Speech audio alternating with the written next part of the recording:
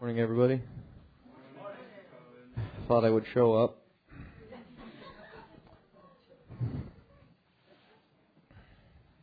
Better late than never. So, I read a thing this week about the science behind why you shouldn't use a snooze alarm. I didn't listen. But I found it to be true.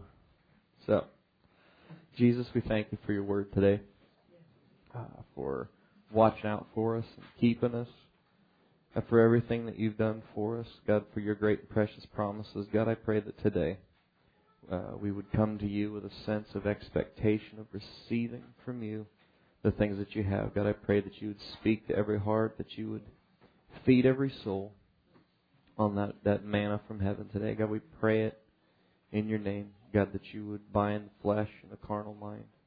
God, God, we loose your spirit in this place. God, for you to say what you want to say. God, for you to do what you want to do. God, we pray it in the name of Jesus. Amen. Amen. Go with me to John 1.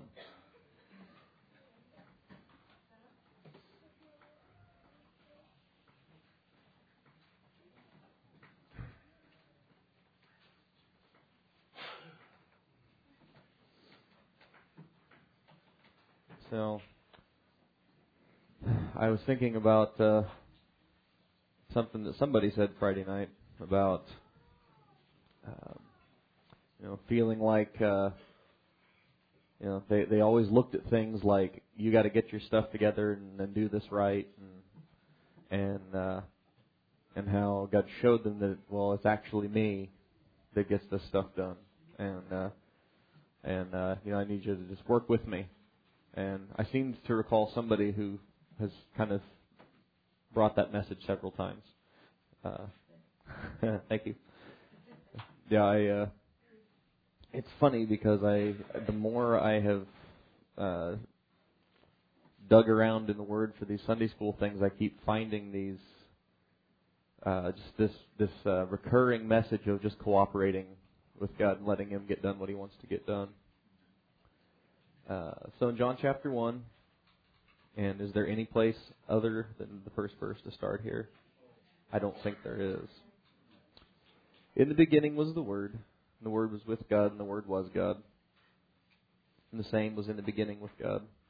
All things were made by Him, and without Him was not anything made that was made. And I like that. Without Him was not anything made that was made. So take that. In Him was life, and the life was the light of men. And the light shined in darkness, and the darkness comprehended it not. There was a man sent from God, whose name was John. And the same came came for a witness to bear witness of the light, that all men through him might believe. He was not that light, but he was sent to bear witness of that light, that was the true light which lights every man that comes into the world. I kept looking for a place to stop and say what I wanted to say about that. So I find that interesting. As it said that he came to bear witness for that light. There was a man sent from God whose name was John. And you could put your name in there, couldn't you? Same came to bear witness of that light. There was a man sent from God whose name was Bobby. And he was sent to bear witness of that light. You could stick anybody in there. Because that's who we are. And I find it interesting because he says he was not that light, capital L. Because obviously we're not him. But in Matthew 5, he says, you are the light of the world.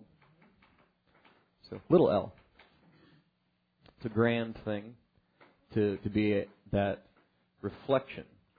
A few weeks ago we had this awesome supermoon and everything, and it's really great. There's nothing quite like that silver moonlight filtering down through the trees, and everything looks all perfect. But that light doesn't come from the moon. It doesn't make its own light. You all know that light comes from the sun. And so, of course, that's why God used the church, used the moon to talk about the church. Because we reflect that light. And that's what he's saying here, that John wasn't that light. He's not the source of the light, but he's bearing witness of the light. And that's what Jesus was saying when he said, you're the light of the world.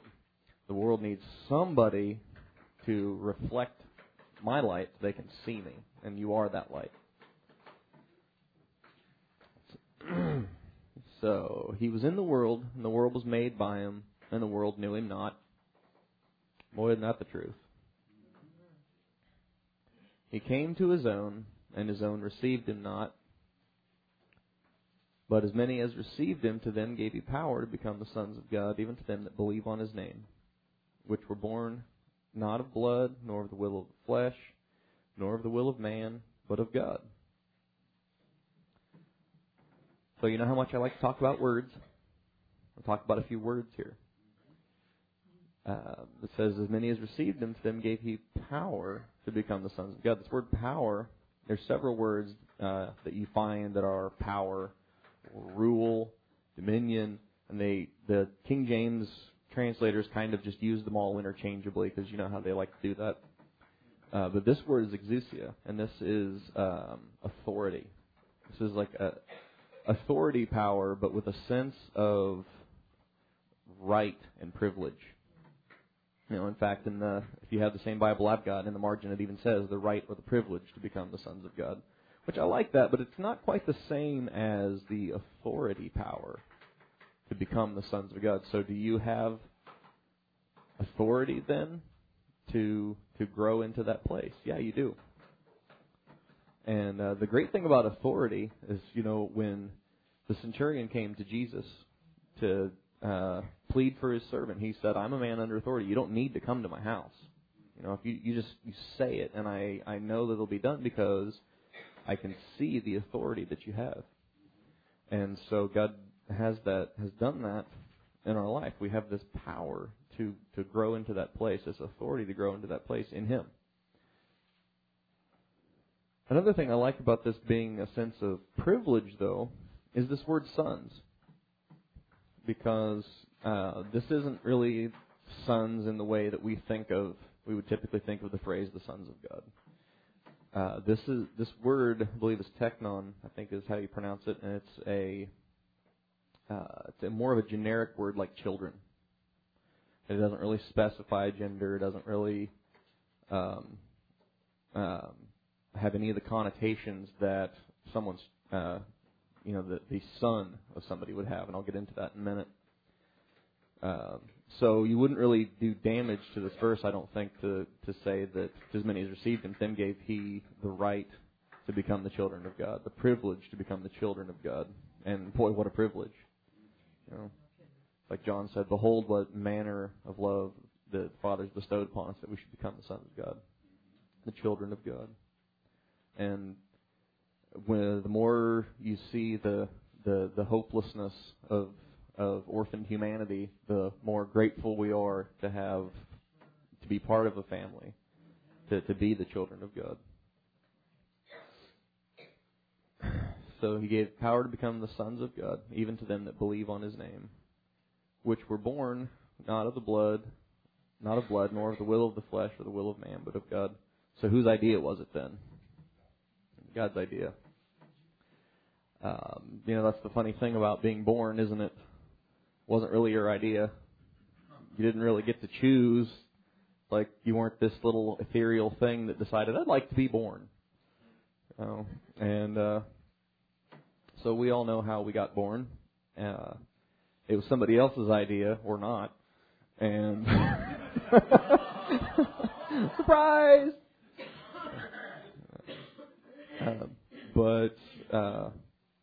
So that's how we all got here, right?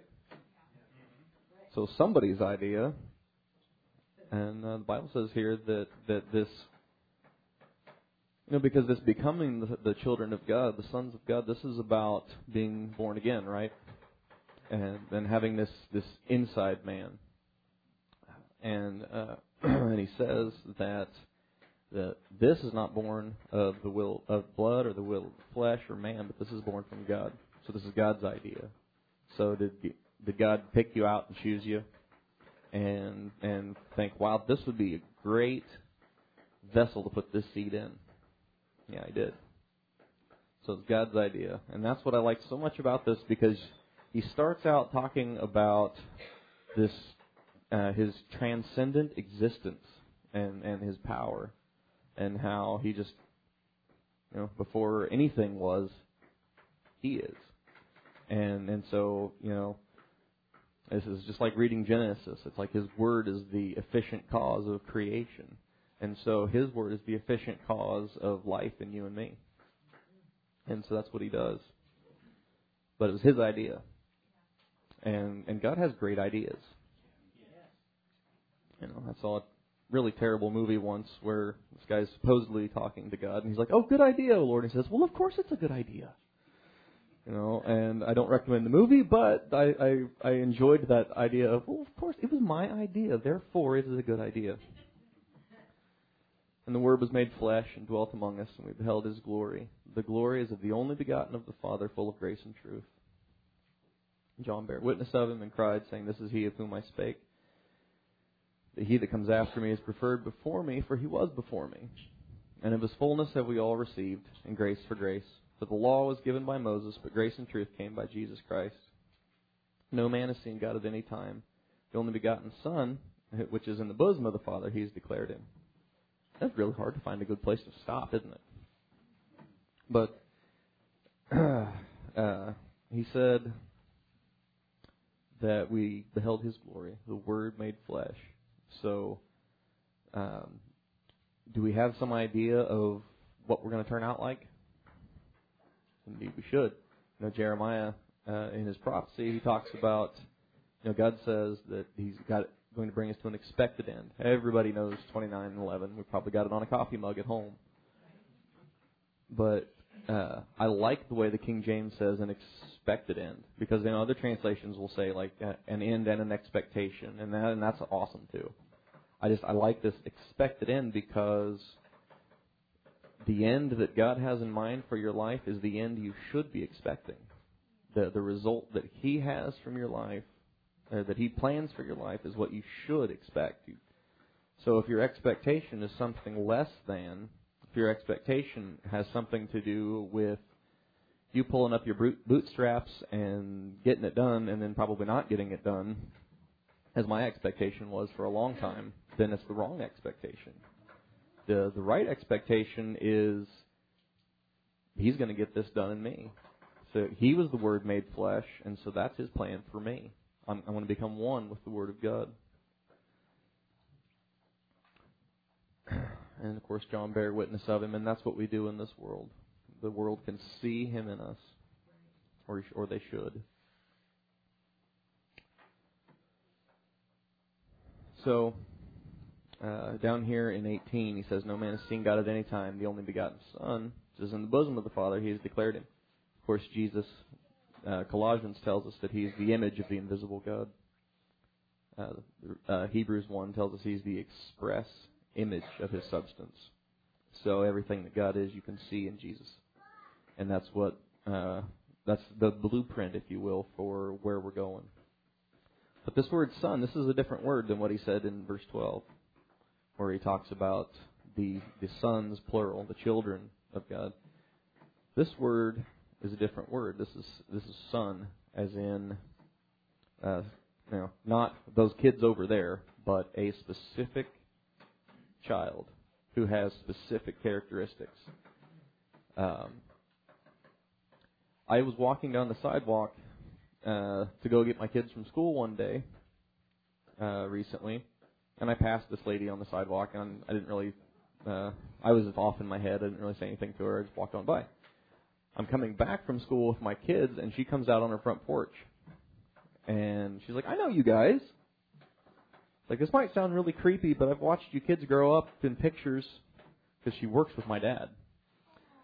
And she lives 3 doors down from me. And she said, it's funny because I recognize those kids. When you walked by earlier, I thought, man, that guy looks like Jerry. And, the older I get, God help me, it's there, I mean,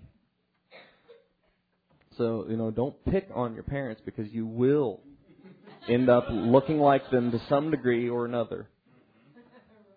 And don't tell your kids, I hope you have kids just like you, because you will, and they won't thank you for it.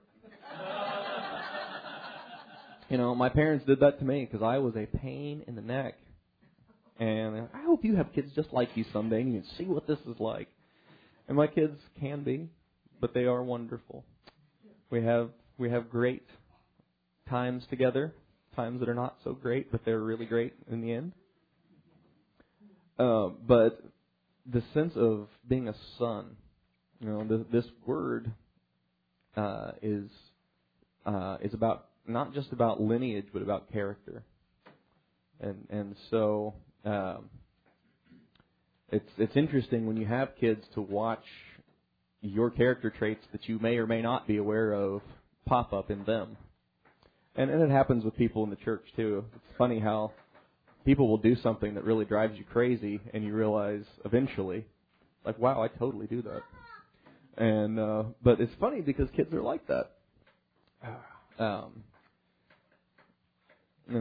Jeremy looks just like me when I was his age, except for the hair, a little different. But he totally has Cynthia's personality. He's got that, like, what I like to call the Ming-tensity. Thank you. Yep. and he's got the Collins eccentricity, so you mix it together, and my kids are an interesting bunch. But those character traits pass on to your children, and that's what this son is, because this is the only begotten Son. Of course, he's talking about Jesus here. And what were we just saying? He's the express image of God. And the express image of His substance, the image of the invisible God. Everything that He is contained here. So that's so we have this privilege of becoming the children of God, and then He has this goal for us to become sons of God. And it's interesting the way that the Hebrews used that phrase, the sons of this and the sons of that, because they used it for, families and stuff, but they used it for character. It's like the sons of whatever. My mind is blank at the moment, but you really find a lot of that. Go with me over to 2 Corinthians 4. I'm just going to dip in and out here of a great little verse that we all know, or maybe a few. Because as you read that passage in John, it talks about that new birth and that sonship. But it didn't really say anything about you doing something. But it said that we had this authority. The great thing about having authority is, like the centurion said, I tell this man go and he goes, this man do this and he does it. And that's a grand thing. The other day, last week, Mike and I didn't want to go to work on Friday after Thanksgiving. Who wants to work on Friday after Thanksgiving if you don't have to? But the guys wanted to work. They needed the money, right? So it's like, okay, go ahead. So it's like I'm sitting at home, gorging myself on all kinds of stuff. Coffee's flowing like a river. And I have guys that I have said, do this, and they're doing it. So like, how grand is that? It's like I'm catching this vision that does nothing to do with me being on a ladder. But so we have this sense of that happening, and when you have authority to do something like that, you don't do it. Somebody else does it for you. And I don't mean in any way to say that we boss God around, but this sense of these things happening in our life is what this word exousia is all about, and that it used there in verse 12. So over here in 2 Corinthians,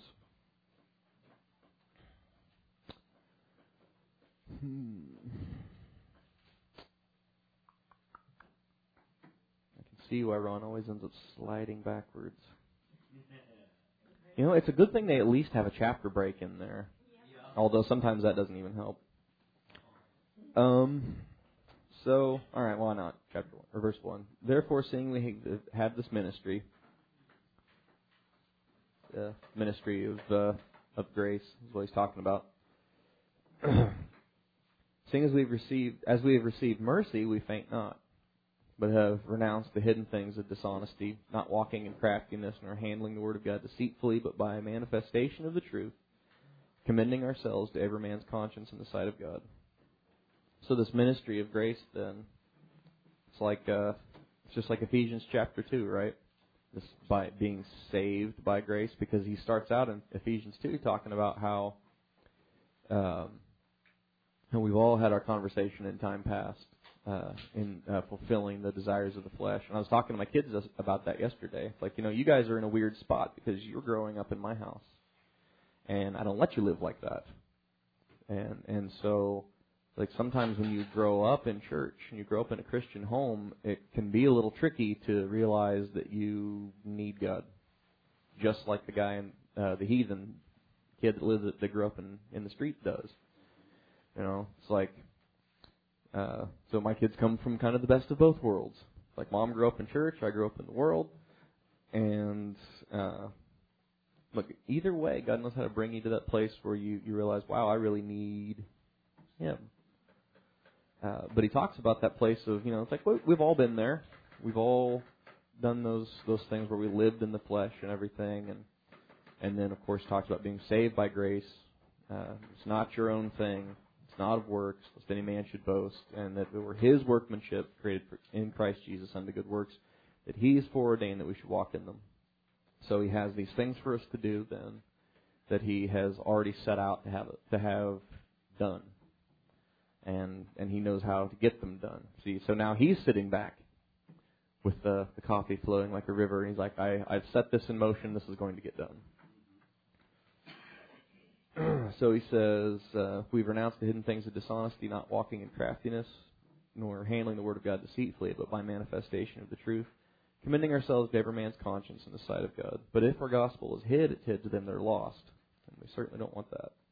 In whom the God of this world has blinded the minds of them that believe not, lest the light of the glorious gospel of Christ, who is the image of God, should shine to them. And I love that word image. That goes back to what we talked about in Colossians and Hebrews, that image that it's a reproduction of something. It's an image, like you would think of a picture or something, but it contains in it the very nature of the thing that it represents. Like to me, a child is a great example of that. Like, my son looks just like me. He came from me, so he's like my image. It's actually where we get the English word icon. Lest the light of the glorious gospel of Christ, who is the image of God, should shine to them. For we preach not ourselves, but Christ Jesus the Lord, and ourselves your servants for Jesus' sake. So Paul understands he has this exousia power, this authority in God. But he's not using it to preach himself. He's preaching Christ. Where God, who commanded the light to shine out of darkness, has shined in our hearts to give the light of the knowledge of the glory of God in the face of Jesus Christ. But we have this treasure in earthen vessels. The excellency of the power may be of God and not of us. And that's a grand verse. It reminds me of Jeremiah buying the ground. And it said that he takes all the documents of this sale of the land, and he puts it in an earthen vessel, in this like clay jar. And what isn't that what God does with us? He purchases the ground, He redeems us, and then He places the proof of that transaction in an earthen vessel. But He doesn't hide it in there. It's there for people to see, because we're those epistles known and read of all men. And so He has this intention that, you may start out not looking like something that people would look at you and say, wow, that guy, look at that guy. He must, he reminds me of God, reminds me of Jesus. When Jeremy was born, he looked like this wrinkly little old man. Not so much like me yet, but as time went on, he looked more and more like me. And that's what God does. So we have this treasure then, the knowledge of the glory of God in the face of Jesus Christ. We have that knowledge, that treasure in us. And that the excellency of the power may be of God, not of us. And that's another word that you often find used interchangeably with the word, this power that we were talking about in John, exousia. This power. This is a different power. This excellency of this power. This is dunamis power, and this is like might. This is ability. And so that power, that might, that ability is His and not ours. Go with me real quick over to Romans 8.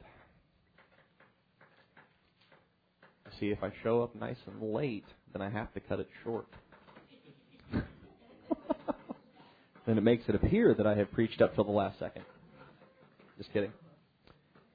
No, if you've ever had a private conversation with me, you know that getting me to stop, you probably will have to shoot me. No, I love this story this guy tells. He's an Italian, and he's having his friend over for dinner. He's like, okay, so when we get done with the meal, if you would like a whole nother plate full, then tell my mother you would like just a little bit more, and you've got a whole nother plate full. If you want just a little bit, tell her, no, really, I'm stuffed, I couldn't eat another bite. You'll have a little bit more. If you don't want any at all, and you're done, you will have to shoot her. And don't miss, because she'll get mad. So, I remember visiting Cynthia's grandparents, and it was kind of like that. It's like you would eat before you got there, right? Because, it's like you're there to see them, not have them slaving in the kitchen. But they're still just, shoving things down your gullet, right and left. It's like a little ninja with a coffee pot, filling it up every time you turn. Honestly, it's like I've been drinking it and it never gets empty. But it's precious how people do that. But let's see. So where was I? In Romans 8, another slippery slope.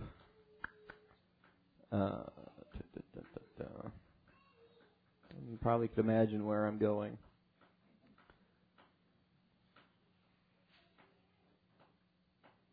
Yeah, all right. First one. I really wasn't, but now I am. There is therefore now no condemnation to them which are in Christ Jesus, who walk not after the flesh, but after the Spirit. And that's the difference, isn't it, between getting things done on your own, seeing this. It's like Jacob. He had these promises from God, and he took it upon himself to get them done and make them happen. And then, God kind of worked around his stuff and blessed him nonetheless. But then He brought him to this place of, okay, now I'm going to cripple you. Now you have no ability to do this stuff, all the stuff that you expected that to happen in your life. Now you're not going to be able to get it done. And then God gets it done. And that's a precious thing. So that's so Jacob then goes from this flesh place where he's the supplanter to this more spiritual walk where he's ruling with God. And it says that the law of the Spirit of life in Christ Jesus has made me free from the law of sin and death.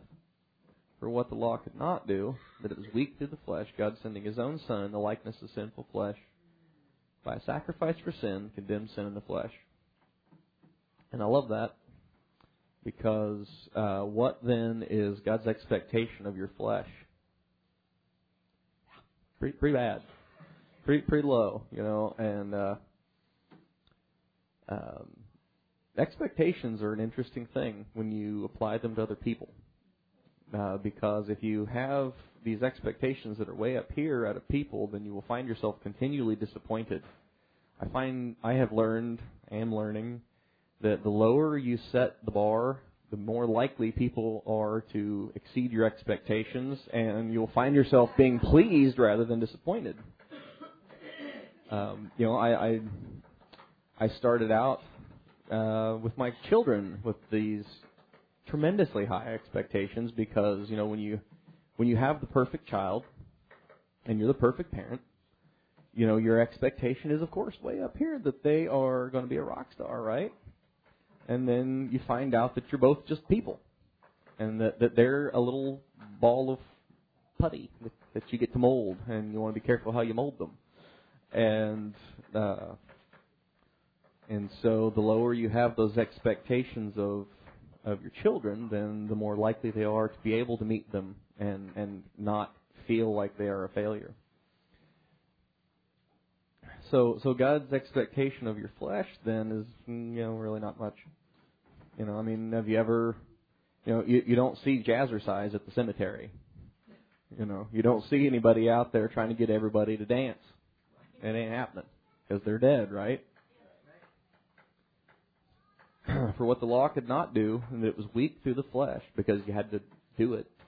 God sending His own Son in the likeness of sinful flesh, in the likeness, not, He was sinless, but He was in the likeness of the flesh.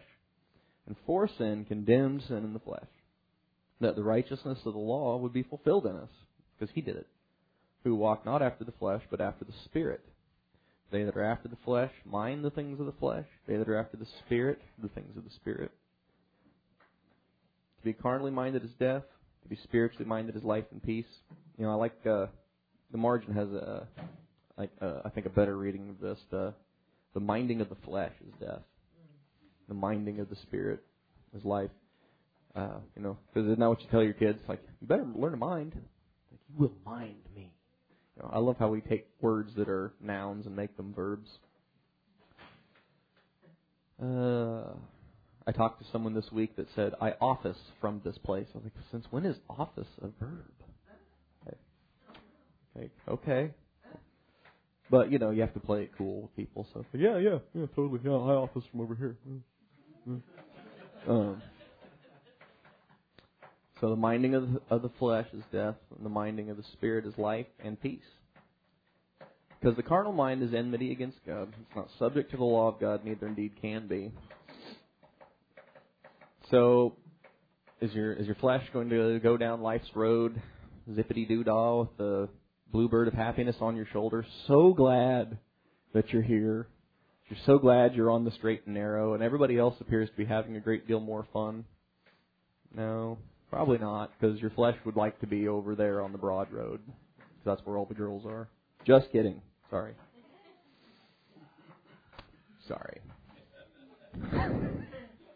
Every now and then, my mouth gets ahead of my brain.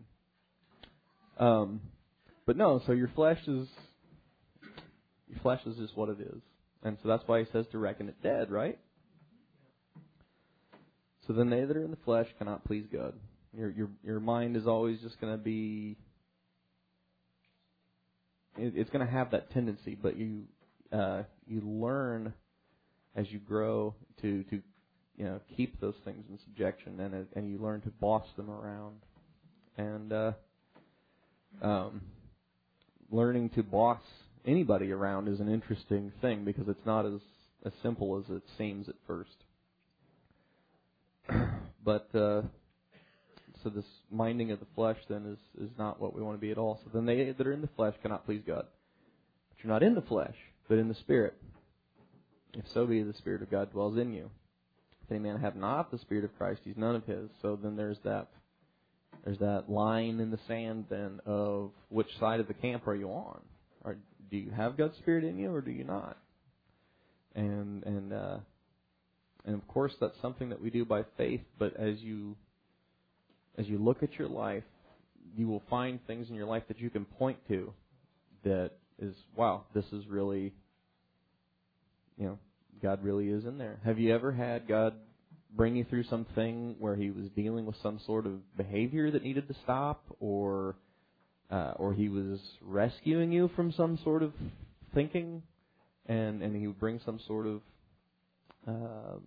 confrontation to it, some kind of correction about it? Nobody likes that, but the great thing about that is that it is proof positive that you belong to Him, that He lives in you, because if you weren't his kid, then he wouldn't say anything to you about it.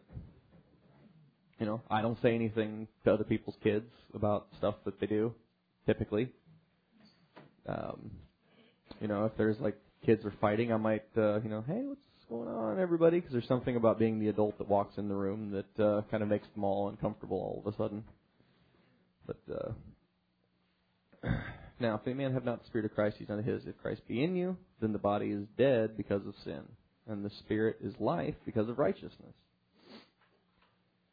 But if the Spirit of him that raised up Jesus from the dead dwell in you, he that raised up Christ from the dead shall also quicken your mortal bodies by his Spirit that dwells in you. So, that's an interesting thing. You know, he makes you fully alive, and I don't totally get all that, but I think that's a precious thing because God, He knows how to make you every whit whole, and take the things in your life that are broken and make them right. Therefore, brethren, we're debtors, not to the flesh, to live after the flesh. I like that verse. You know, this word debtors, it's the same word that it uses for transgressors, sinners. You know, it has this sense of owing a debt, and that's why he uses this word.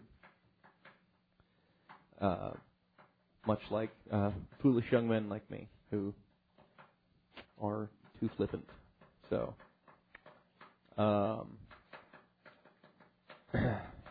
yeah. Anyway, so if I offended you earlier with my flippant joking around, I do apologize. So this debtor thing then is an interesting thing because he says that we're debtors not to the flesh to live after the flesh. So what is it then that you owe your flesh? Nothing.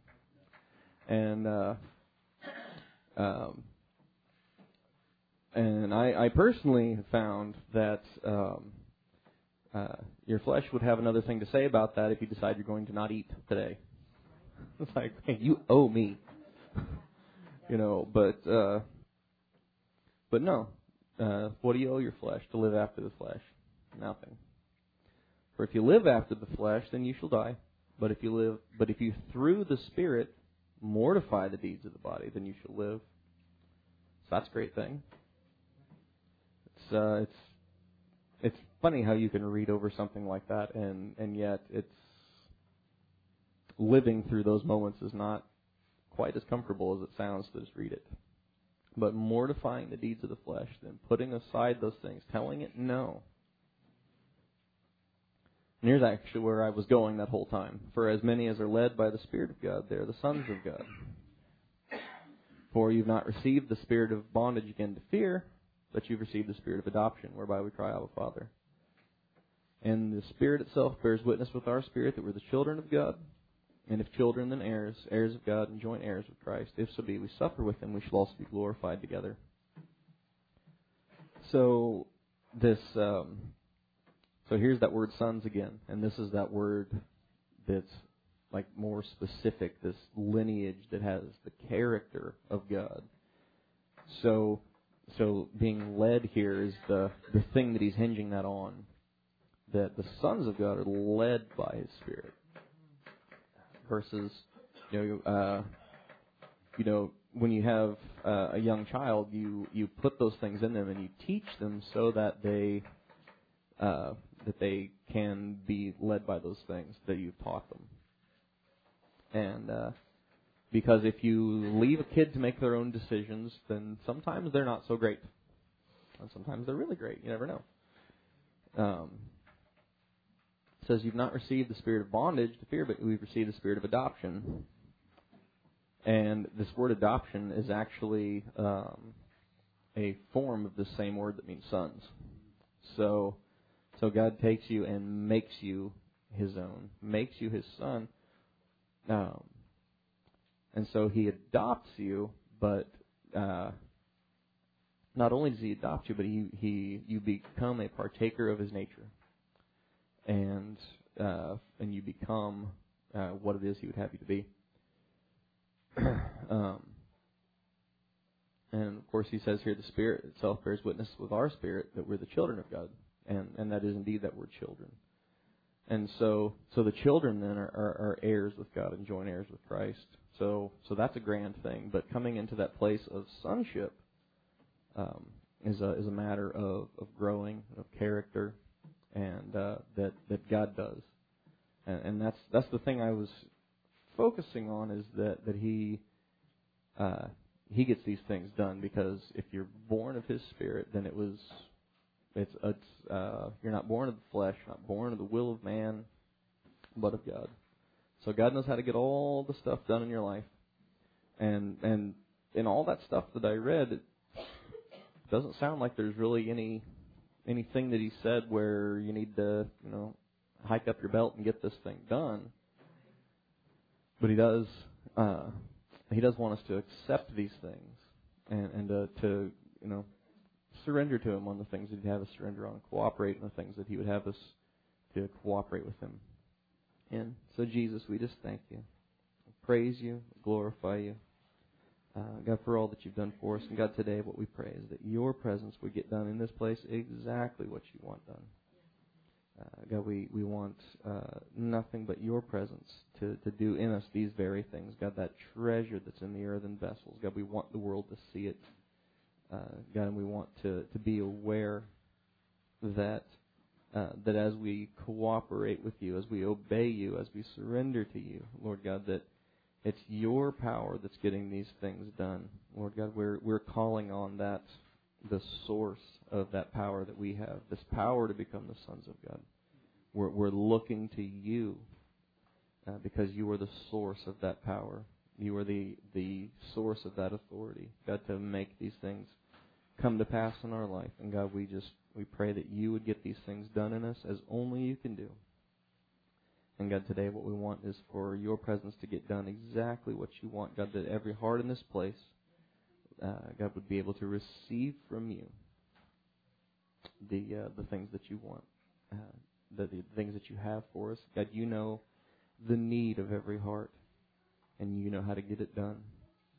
And God, I just pray that no one leaves this place without having reached out to You and received that very thing that You have for us. In the name of Jesus we pray. Amen.